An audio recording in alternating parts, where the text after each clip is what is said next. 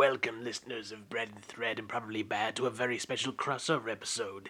Dee and Daniel here. Thanks to Hedwig, Carlo, and a socialist hobgoblin for their continued support in my feud with Tabletop Tim, the imposter announcer of the podcast. I've got my revenge on him, though. I've sawn the legs of his tables, so when he tries to do anything with them, like, say, play a game, the dice will go all wrong. He'll never see it coming.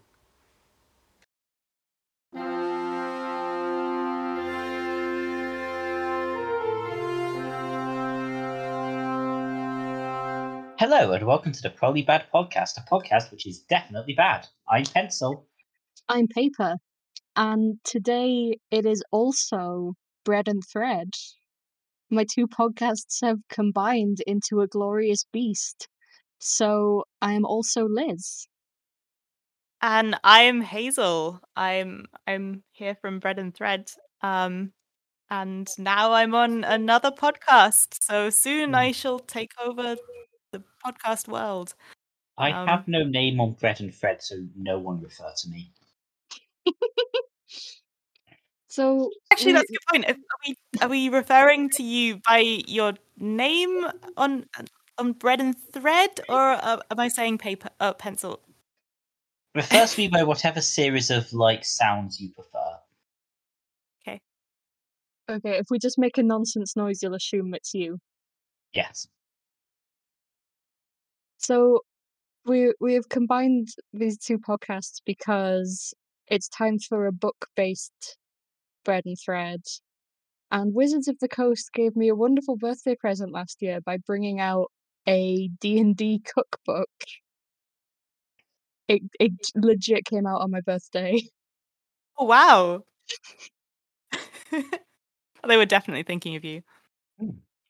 I mean, it's a probably bad cookbook. It's probably bad. I've read through the whole thing and I have some thoughts. So full disclaimer, I don't eat food, so I'm not sure how useful I'll be, but I'll interject with intermittent points. And we'll describe the experience of physically eating something. Yeah, I sustain myself entirely off likes on my social media. Valid. Be blog or I'll die. So I have had a very quick look at this cookbook, and it seems very well produced. It's got some pretty pictures in it. It's definitely, it looks good. I think you can tell that it's properly by Wizards of the Coast, and you can tell that the people who wrote it are quite successful fantasy authors. But you can also tell the people that wrote it are quite successful fantasy authors in how the recipes are written. Okay. Just very basic things that I would expect from a cookbook, like total cooking times or maybe what the food will look like, just aren't there. They have made cooking. I think only about a third of the recipes have pictures, and some of them, because they all have fantasy names, I don't know what this is. Okay, that is a certain thing I've noticed. Yeah, because it is a Dungeons and Dragons cookbook, you have to get the Dungeons and Dragons flavor in. So a lot of the recipes seem to be kind of real world recipes, but with the name of a place in the Dungeons and Dragons lore tacked onto the beginning. A lot of the ingredients too, which is somewhat unhelpful. There's one that is dragon salmon, which is just a very basically cooked salmon fillet. But there's no serving suggestion or anything. It's just, here's a way to cook a lump of salmon. Am I supposed that to is how dragons make salmon. Am I supposed to serve it to a dragon, or am I making it from a dragon? That's unclear. The idea that dragons taste like salmon. What do dragons taste like? Why are you asking as if one of us will know the answer? My assumption will be something like goose, Because if lizards taste like chicken, dragons are probably gamier. Okay, that makes sense because they're like a raptor, right? So tastes like some kind of bird. Yeah.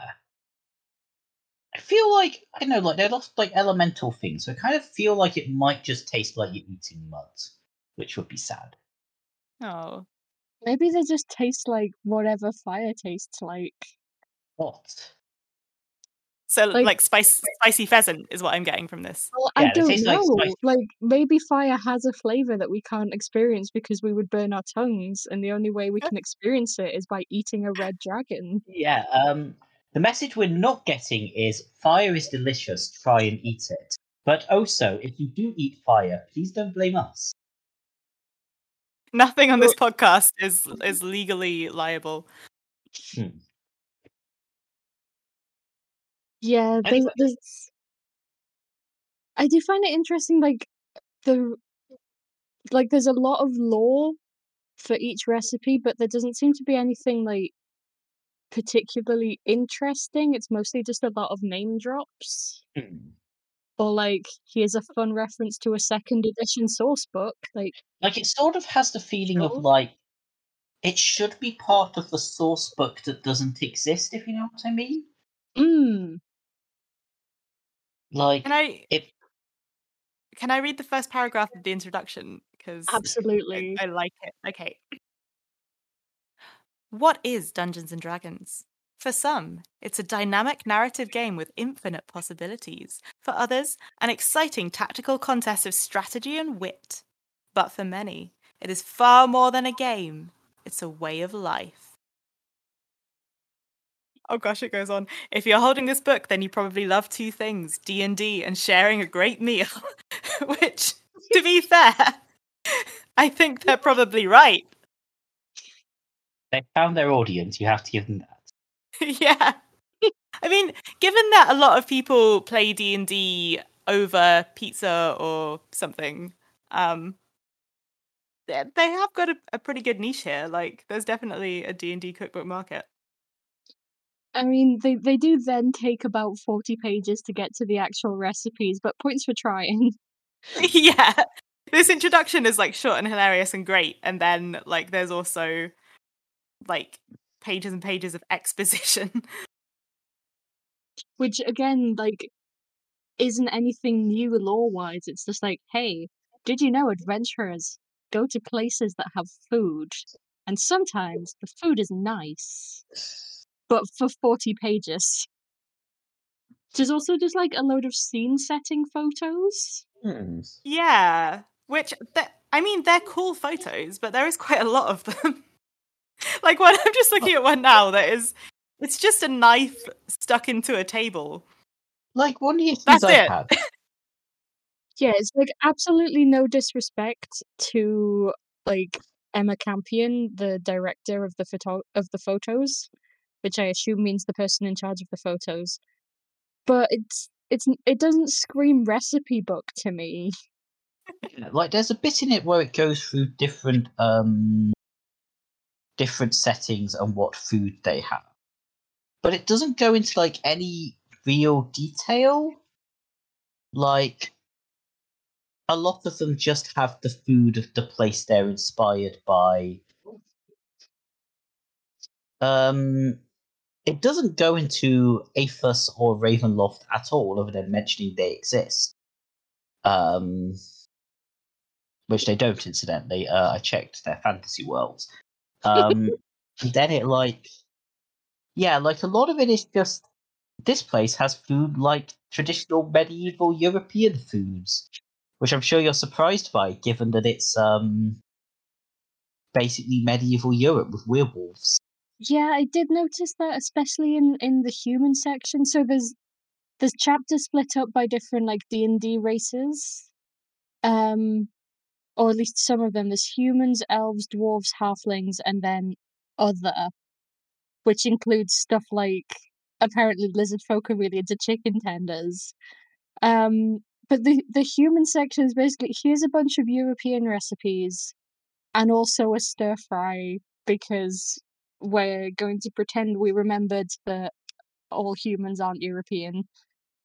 Yeah, Like, I don't like that all humans are basically medieval Europe. And like, it's not even good versions of the stuff. Like the gingerbread recipe doesn't even have syrup in. It sounds incredibly dry and kind of one note in terms of flavors, honestly. And there's a stew for 6 people, which is seasoned with a teaspoon of paprika. Like, humans in D&D are both European and don't know how to cook. To be fair, it does check out. Okay, so the first recipe that is in this book is iron rations, which is supposed to be like journey food that you take with you, like your rations. And the recipe is just, I mean, it's all just like cured meats and cheese and like dried fruits and things and crackers. That's it. The directions for this recipe are just put the ingredients on plates and serve them. So yeah, I feel like this is kind of slightly So redundant. again, I don't eat food, but like a lot of the meals do seem very simplistic. Mm. Like, I think I particularly enjoy the iron rations, though, just because they have a little note at the end that's just, if you actually want to travel with this recipe, change it or it'll go all soggy. So, like, it's not even a good rations recipe. It's just charcuterie. I mean, to be fair, all those things do sound quite nice, but none of them are things that you make. They're just food. Just buy food. I guess, in their defense, just buy food is the like simplest recipe to put in a cookbook. Step 1, pick up phone. Step 2, call takeaway. But which takeaway? Decisions.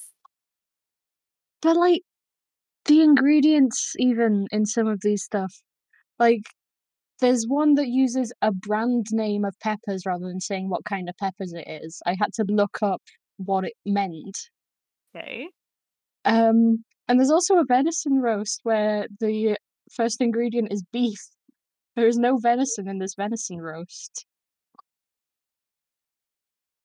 Which I've been informed by some Americans I play D&D with that venison is not that hard to get over there, so I don't know why they went with beef. I would think with like having a lot of, large national parks and hunting being popular, you could just get venison. No, you must use beef for your venison roast.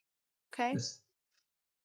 I mean, you could even just say use this much of venison or beef if you can't get it. Mm. But no.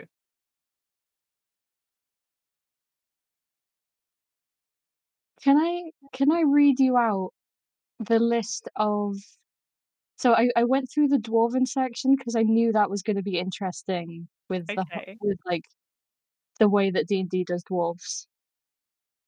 I just want to read out the real world equivalents of the various dwarven recipes. Bangers and mash, Swedish meatballs, shepherd's pie, leek and potato soup, all what I would expect, sausage and sauerkraut, porridge, and duck à l'orange. Just throw that in there at the end. Okay, Was so famously invented by dwarves.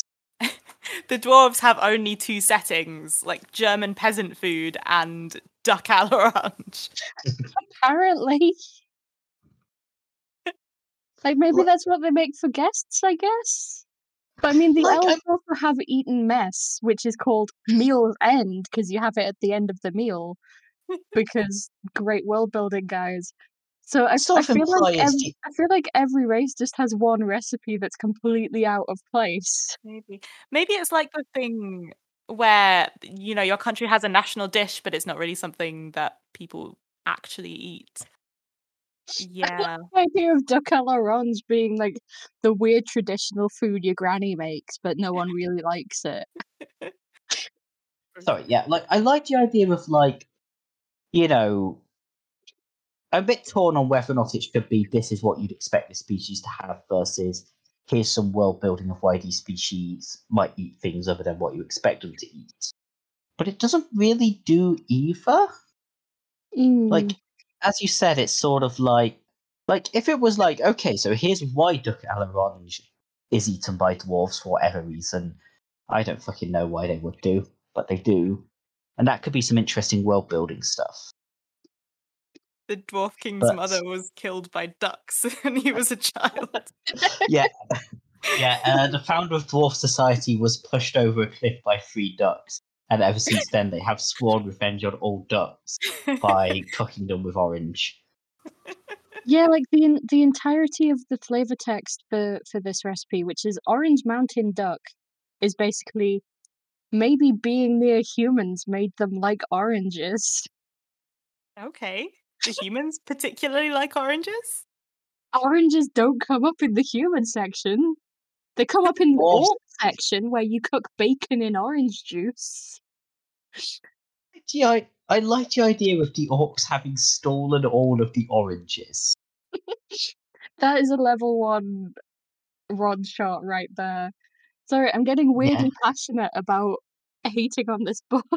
I know. I mean, to be fair, some of the recipes do sound quite nice. It's just that they're not particularly. They just don't really scream fantasy to me, I guess.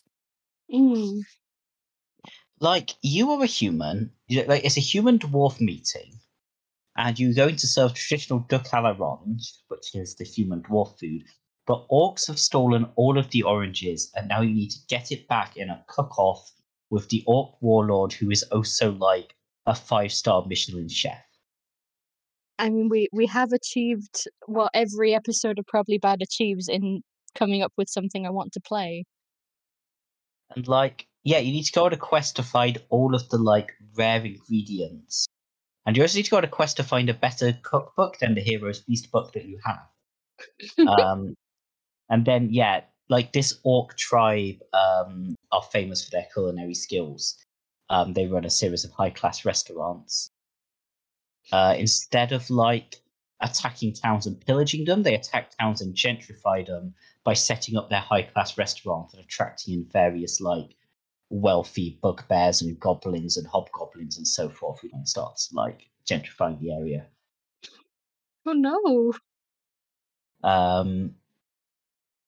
I just feel very strongly that orcs should be metaphors for the bourgeoisie.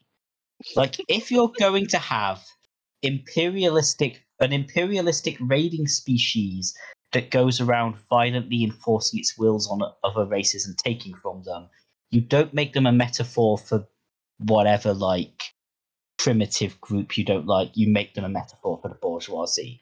Orcs should be wearing suits and monocles and top hats and coming in and setting up high-class restaurants. I don't remember what we're reviewing. What I'm reviewing is my dislike that orcs could be a really good metaphor for colonialism if people put them on the right side of the colonialist divide. See, and then instead of like having a campaign where we go adventuring and like beat up goblins in dungeons, we could have a campaign where we sort of sit around the table and discuss the kind of ethics of the nature of food and like how certain recipes that are popular among the working class get sort of taken and used in fancy restaurants as this really fancy thing, and like what that means for us all. So what you're saying is we need to expand on the one shot that I ran that both of you were in, where you ended up introducing a bunch of halfling navies to the concept of collective bargaining. Oh yeah. In case you're wondering, all of our RPGs eventually turn into bourgeois versus the proletariat. There was that game. Do. There was that game where we invented trade unionism. Workers of the world unite. You have nothing to lose but your chains. This is a joke, Jeff Bezos. Please don't cancel our podcast. Workers of the world unite. You have nothing to lose but your duck à l'orange. No more recipes then. So yeah, I'm looking right now at green spear bundles in bacon, which is in the Elven section, which is in fact is asparagus wrapped in bacon. That's it, and baked. Which, you know, again, quite nice. Asparagus and bacon go quite well together. It's more that the flavor text, as you put it, which is I really like that term, especially for a cookbook. Yeah, the explanation for why this is a thing, which I don't think this one would really need too much explanation. Like, it's asparagus and bacon, but they've gone for the take that elves just eat asparagus raw, or green spear, as they call it in D&D world. But half elves have, as they put it, in an irreverent touch, but one that flavorfully complements the green spear, half elves added salted and cured pork into the mix in deference to their half-human taste buds. So, yes, because elves are vegetarian. so yeah, apparently half elves, apparently ruined this sacred elven vegetable with bacon. We've heard that, like, asparagus is a sacred elven vegetable, but like, I also like the idea of everything in D&D getting ridiculous fancy names. It's not asparagus; it's green spear. Yeah, the slap elf some on section the is interesting because I feel like they ran out of like good vegetarian meal ideas pretty quickly. So you have one that's just mashed butternut squash. That's the dish. I found dragon salmon. It's called High Harvest Puree, but it's just mashed butternut squash. I don't know at this point, you guys. Apparently elves eat fish. So elves are pescatarians. I I could learned- probably serve the salmon with the mashed butternut squash, but I would call them together a dish. Separately, it's just here's how to cook two things. Actually, this is in fact just a slab of salmon. Yeah, you're right. Why is it dragon salmon? Has it got chili in it? I think dragon salmon is a species Okay. in one Yeah, of the D&D worlds. There is no fluff text. Well, there is fluff text, but like, it's just this is salmon. Yeah, I think dragon salmon shows up in a source book as just like a really big salmon. Yeah, it seems like it's just a very big fish. Okay. It sounds like it should be one of those Victorian mock foods, you know, like mock turtle soup, dragon salmon. So is that salmon made to taste like dragon or dragon made to taste like salmon?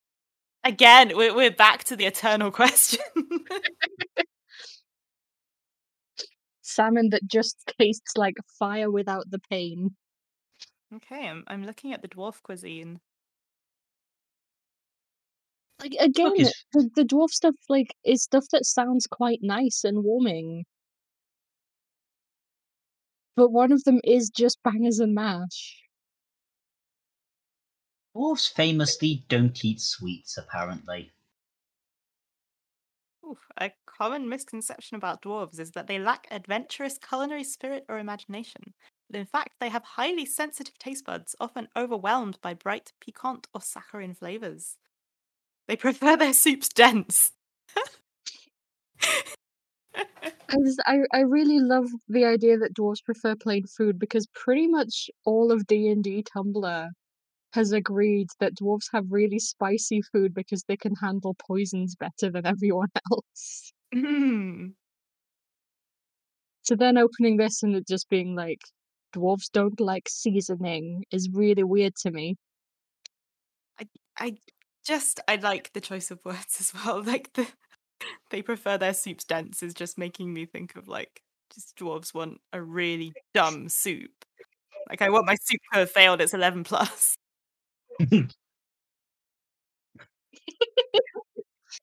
Oh. Like, you're they right. only There is eat bangers and mash, but it's called can't bangers even and spell smash soup because they're dwarves.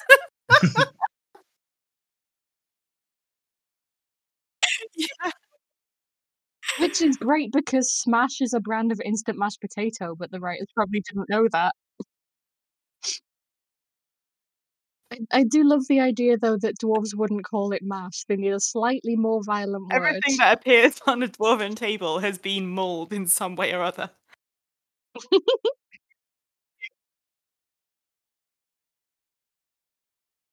Of course, I am now just imagining the Hulk in a kitchen I feel yelling that is the Hulk ultimate mash, conclusion of all probably bad RPG ideas. but that's just me. The Hulk is in a kitchen run by the imperialist orcs.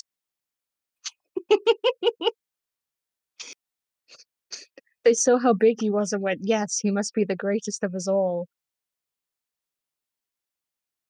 I like we live in like where we decide who's the chef based on who's tallest. So they can reach the top shelves. Yeah, that's where they keep all the good food. I do also enjoy dwarves don't like seasoned food, and then one of the recipes has cumin and cayenne and tahini. It's not paprika, it's not seasoning. Like there is no consistency to dwarven cuisine. Okay, yeah, orange mountain duck.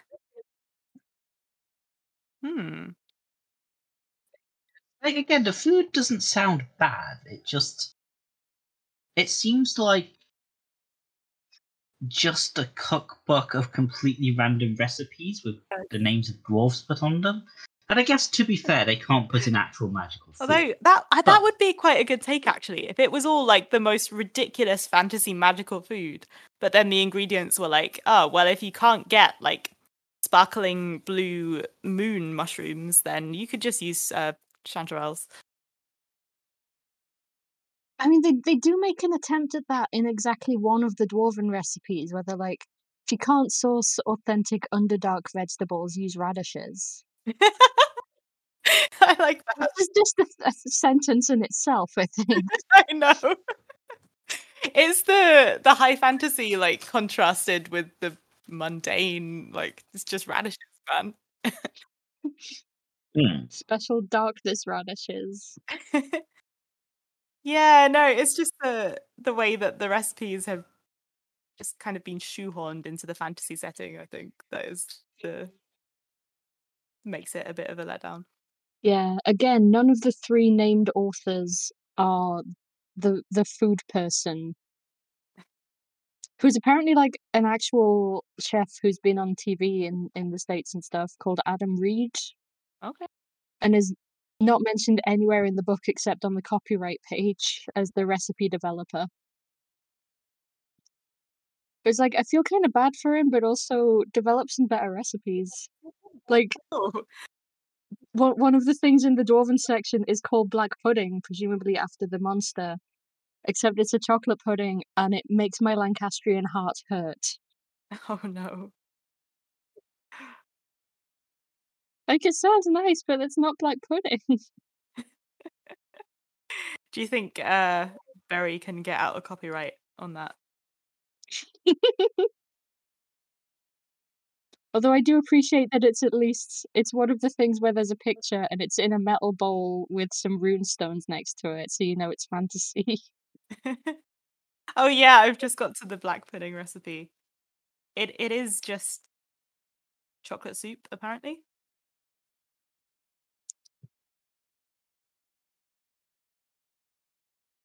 And again, with the completely Oh. ignoring the fantasy part in the ingredients, you want Dutch processed cocoa powder, which we Okay. actually talked about in our chocolate episode, but Yeah, also like maybe don't specify a real country if you're doing a fantasy thing. Just put cocoa powder.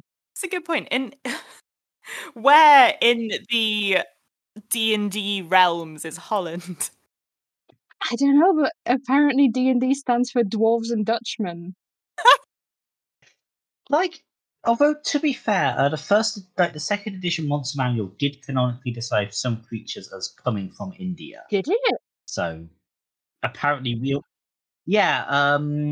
yeah, some of the themes were described as coming from India, which is a whole thing in its own right. But yeah, no, it just canonically mentioned India as a place that exists in the Wow. D&D world in the second edition Monster Manual. So there you go. India and Holland, those are the two real-world countries that exist canonically This is like in some the D&D Narnia world. stuff, where it's just like if you walk far enough towards Holland, you hit Faerun, apparently. Is there just a portal somewhere in the Forgotten Realms that leads directly to the kitchen of a corner restaurant in Rotterdam? Yes, now I have Can't decided. prove there isn't.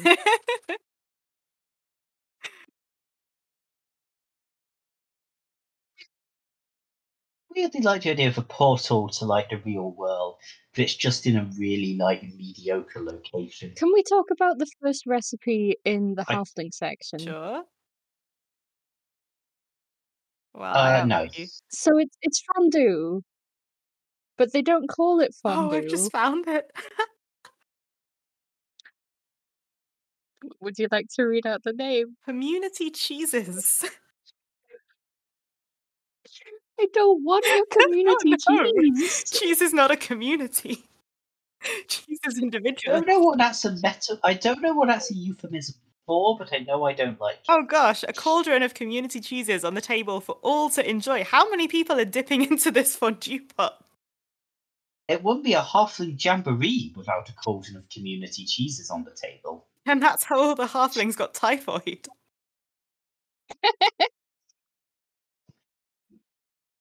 I mean, the choice of the word jamboree is its own separate issue, I feel. Each bite is streaked with a surprising new taste combination. This fondue is perfect for dagger dipping. Just be sure to clean the blood off. What is first. dagger dipping? I was thinking like I do actually quite like the idea of fondue where you're only served it with a dagger and you just like stab things into the cheese. Don't dip your dagger in my community cheese. I won't, unless. No, I'm joking. Unless. Like the halfling unless. section really goes into it with the whole like we're gonna name stuff other things.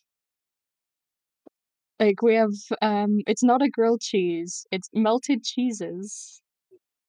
Or perhaps if you fancy something sweeter, would you like some sweet nibbles? I'd like some sweet nibbles. Halfling cuisine is bizarrely Oh my goodness. important. Okay, there's chicken something dumplings. Apparently there is a mysterious ingredient.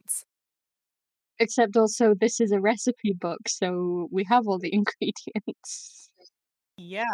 So I don't know which of these ingredients is the something, because none of them are particularly like unusual. Trying to figure it out, and there's nothing in here that's like, oh, that's a completely like you know, I never thought that would go with it, but it does. Yeah, like I probably wouldn't put sherry in a chicken stew myself, but I don't think it counts as, oh, this is a really weird ingredient, this is something. Yeah, it's just vegetables. Oh, Hogs in bedrolls. is that pigs in blankets? That's adorable. Okay. I believe so, yes. Yes, it is pigs and blankets. Anyway. Oh. Few things put a spring in a halfling step quite like the buttery sausage That's scent just of a sausage freshly baked roll. hogs in bedroll. The buttery sausage scent. It's not even like a good sausage roll, it's hot dogs wrapped in puff pastry. No, you can't make a sausage roll with a hot dog. I think you'll find if you look at this, they're making sausage rolls. No, they're making hogs in bedrolls. Yes. I like that. Like one of the ingredients is frozen pastry that's been thawed. Like you can't buy just the refrigerated ready-made pastry. You have to buy the frozen kind, and then unfreeze it. You can't use it frozen. Tomato. halflings are cheesy boys. Horny cheesy boys. Horny cheesy boys. Hey, hold on a I sec. apologize If for you blend that. it into that's not a broth, it's a soup. Yeah, broth is pretty much explicitly like I made this with Yeah, bones. broth is like watery. So just going a bit further on, there is Lowood salad. It's a salad, but its flavor text just casually mentions, "Oh yes, also everyone here is dead." But What? prior to, so it's from the place of the nation of Lurien. Prior to the spell plague which submerged all of Lurien, this sweet and savory salad. And I weirdly like the power move of just if you want to know more about this meal, you can't. Everyone involved in it died, but it's got pecans and spring cheese. Right, it was really popular in this region that was entirely submerged by a terrible plague. Well, guess I'll just imagine that.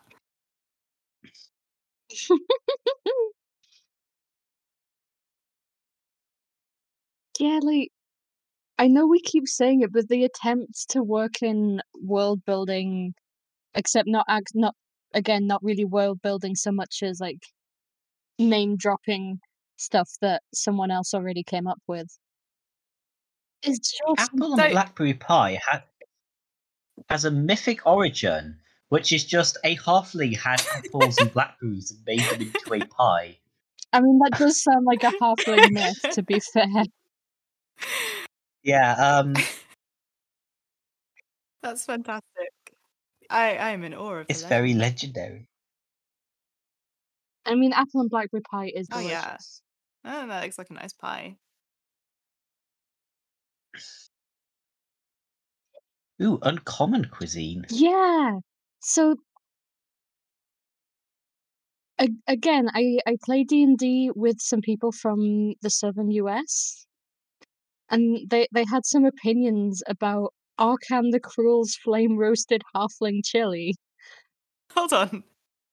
which so Arkham the Cruel is a actual D&D character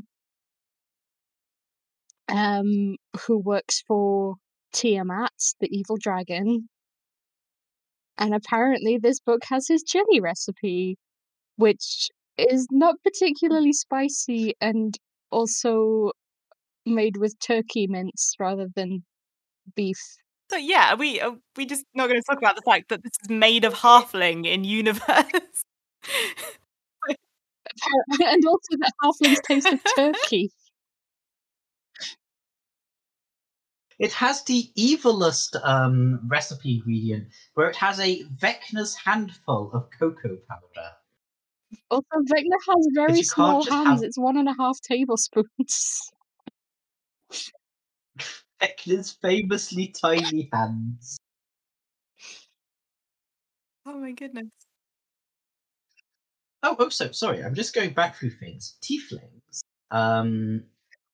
either eat very spicy foods, or if they're if they're more in touch with their demon inclinations, then they eat raw meat.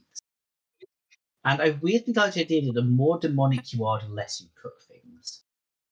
I guess if you get to a certain level of demonic, you can just use your own internal fire to cook the meat.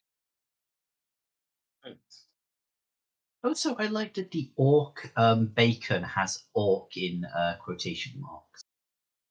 Also, incidentally, canonically, if you're being chased by orcs, you can leave bacon behind, so they'll stop and eat the bacon so you can escape. It's like throwing rice at vampires. Orcs are mandated to eat any bacon they come across, regardless of context. Okay, yeah. I would just like to give a shout out to the best fantasy popular series cookbook that I have ever read, which I do in fact own, which is the Redwall cookbook. It is excellent. It's written for children, but also the recipes are nice, and it is in fact written by Brian Jakes. I do not know if he wrote the recipes, but there's a whole entire story about how they're preparing this feast, and the recipes are part of the story, and it's so cute. Yeah. It's See, good. that seems like a much better way of doing it. Like, you either do that or you go, like, this book exists in universe, like the Nanny Oggs cookbook from Discworld. Oh, I've not read that one. Is that good? There's a lot of stuff in it that I really want to make, and it's really fun, and it is written as if Nanny Ogg wrote it. It's a good idea, because then you can just basically get away with anything by saying, well, like, this is what the character wrote. But instead, we have this. Yeah, the character. The World of Darkness cookbook, A, exists for some bizarre reason, and B, is also actually quite good. The premise is different supernaturally things giving their different meals. And luckily, it does have the advantage that everything has to exist in universe rather than giving it a weird fantasy like label. So that's another like surprisingly good. So we've established that the problem with this book isn't that it's based on a fantasy property, and isn't that it's based on a TTRPG, because those have been successfully done. Yeah, I feel like if there's enough kind of focus on food in the original media, then a cookbook is probably going to work quite well. And I think This dish is as sweet and as smooth as a tall glass of owlbear milk. I have no reference for So that. it's something that everyone reading the book can relate to.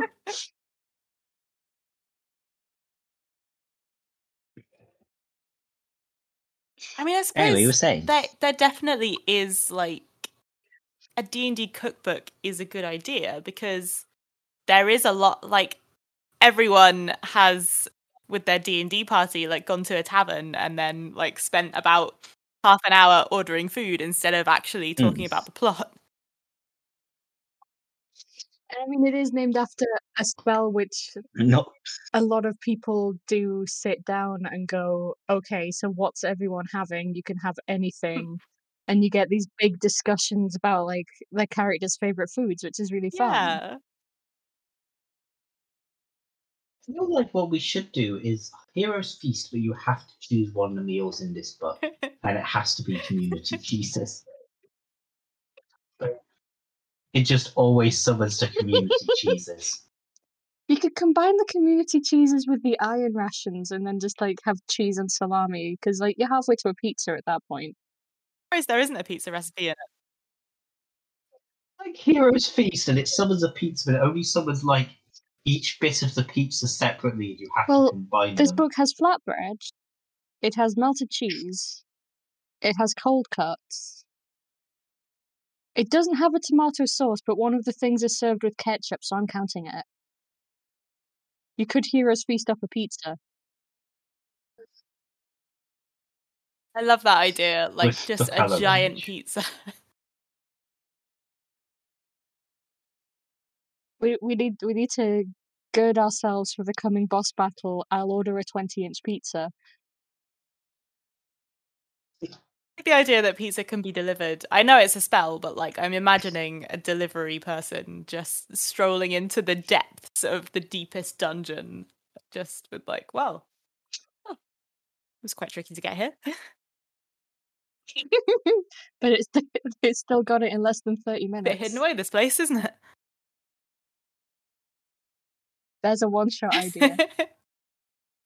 You are a party of pizza You're delivery a pizza people. delivery guy, and you've got... You have received delivering a giant pizza to the center of the dungeon. Yeah, that's your main quest. You have to fight your way through the dungeon to deliver a pizza. I noticed we've been going for like nearly an hour now.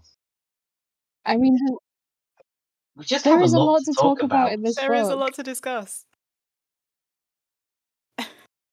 Like, I'm still not over lizard folk chicken tenders. Lizard folk love their chicken tendies.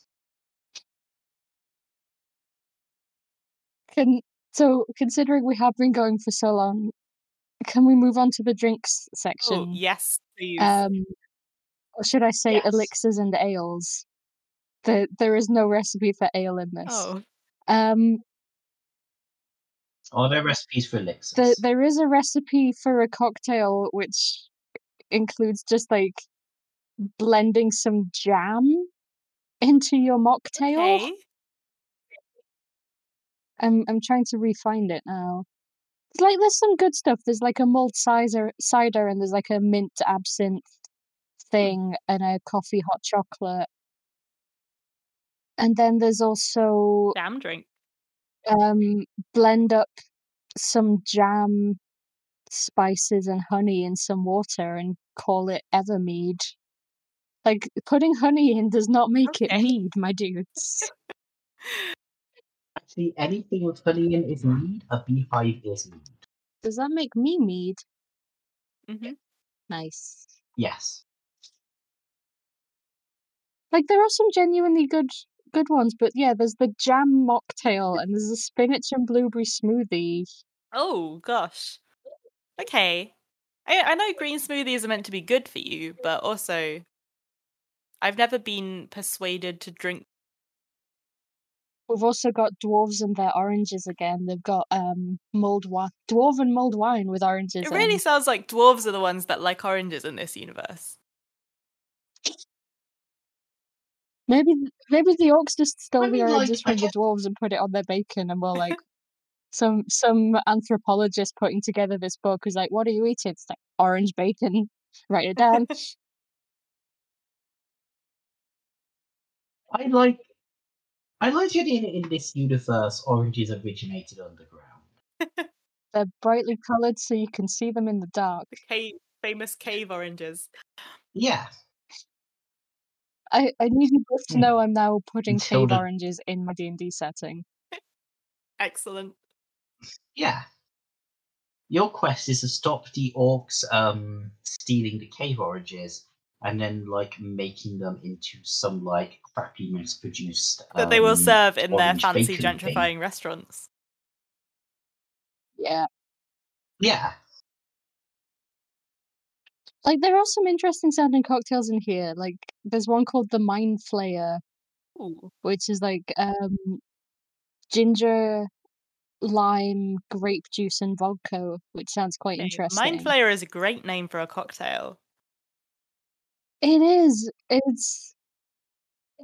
I mean, the description kind of reminds me of a Pangalactic Gargle Blaster. Like, it's purple and citrusy and makes your brain feel funny. And it's got ice in it. It's a Pangalactic Gargle Blaster. Wonder if it feels like being hit by a golden brick. Like, I don't drink, but I imagine that it would be nice. Hmm. And like the potion of restoration sounds really nice as well. It's like it's mostly blackberries and lemon, and then you put in some gin and some blackberry Ooh, liqueur. that sounds good. Which again, I don't drink, but it sounds delicious. Yeah, that would restore me. But then my brain just goes, but there's also a jam cocktail.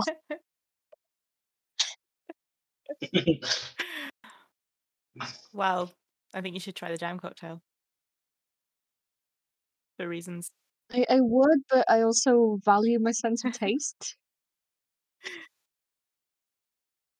Can't believe Sounds you like don't a you respect us enough to problem. drink jam.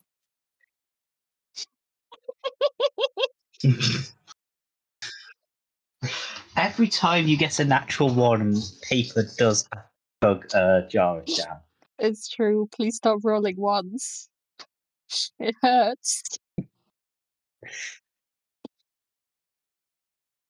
But yeah, then after the drinks, you get into like general advice for cooking food for your D&D group.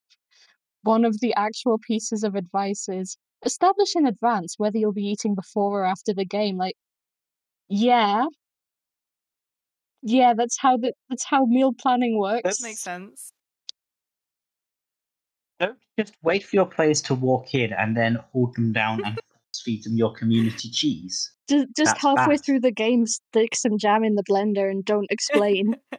It'll add flavour to the game. To be fair, like, if you're playing like a kind of more surreal game, if you're just sat there blending jam for the entire time you're GMing, that is going to add some flavour to it. Like, just every time the players roll an extra one, you just sort of look solemn, take out the blender, take out a jar of jam and blend it. If you are the dungeon master, it might be best to leave the cooking to someone else. I mean, yeah, like, you probably can't DM while cooking a 3-course meal. I mean, maybe you can. You don't want to have to. You don't want to have to fish a D4 out of your community cheeses. But would you dagger dip it? I would. Don't dagger dip your D4. I do also like that rule 3 is the rules are guidelines. Like, yeah, because you haven't really given me full recipes.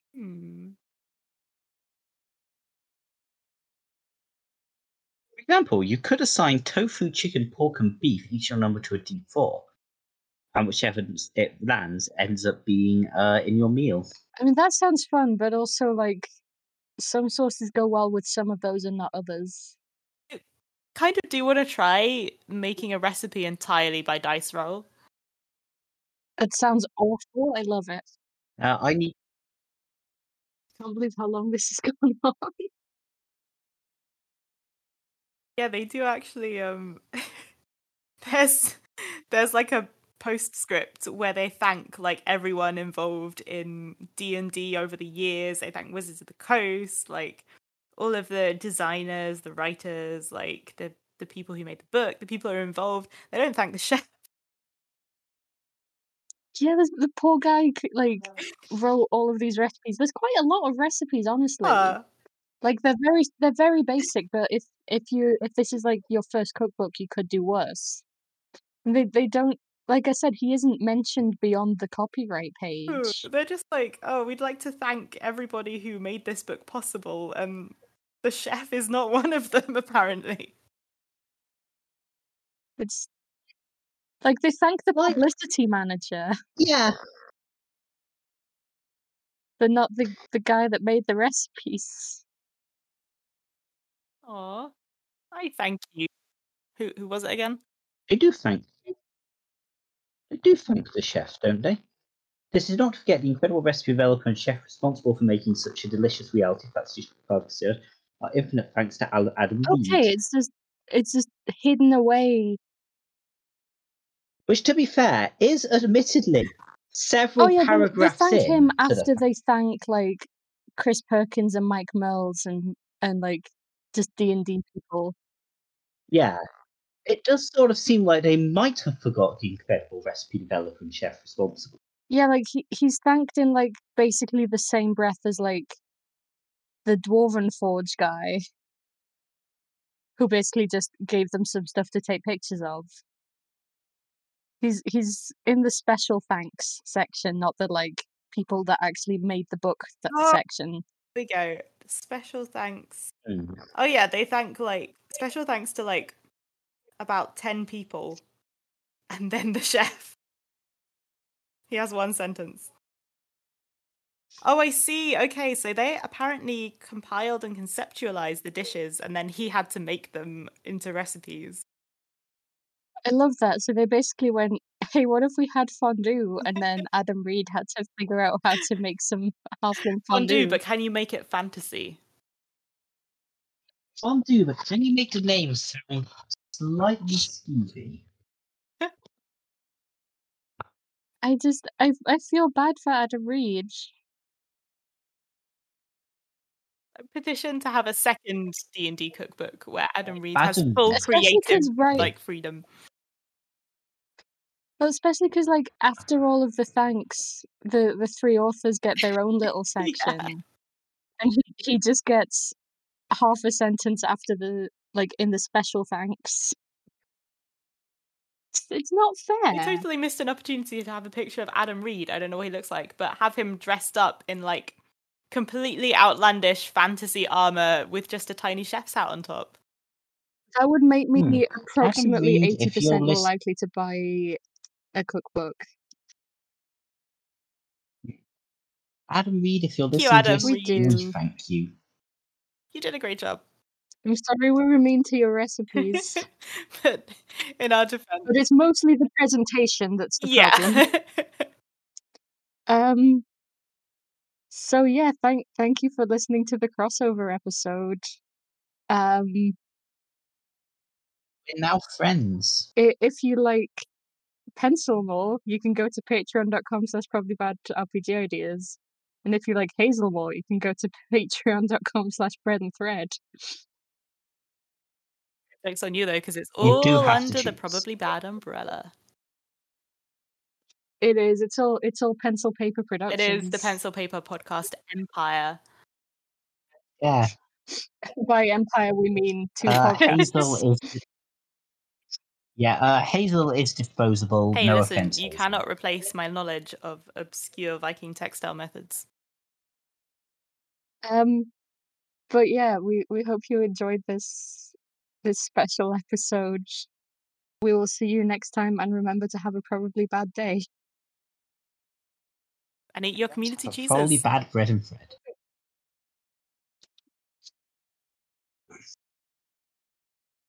Eat your community cheeses.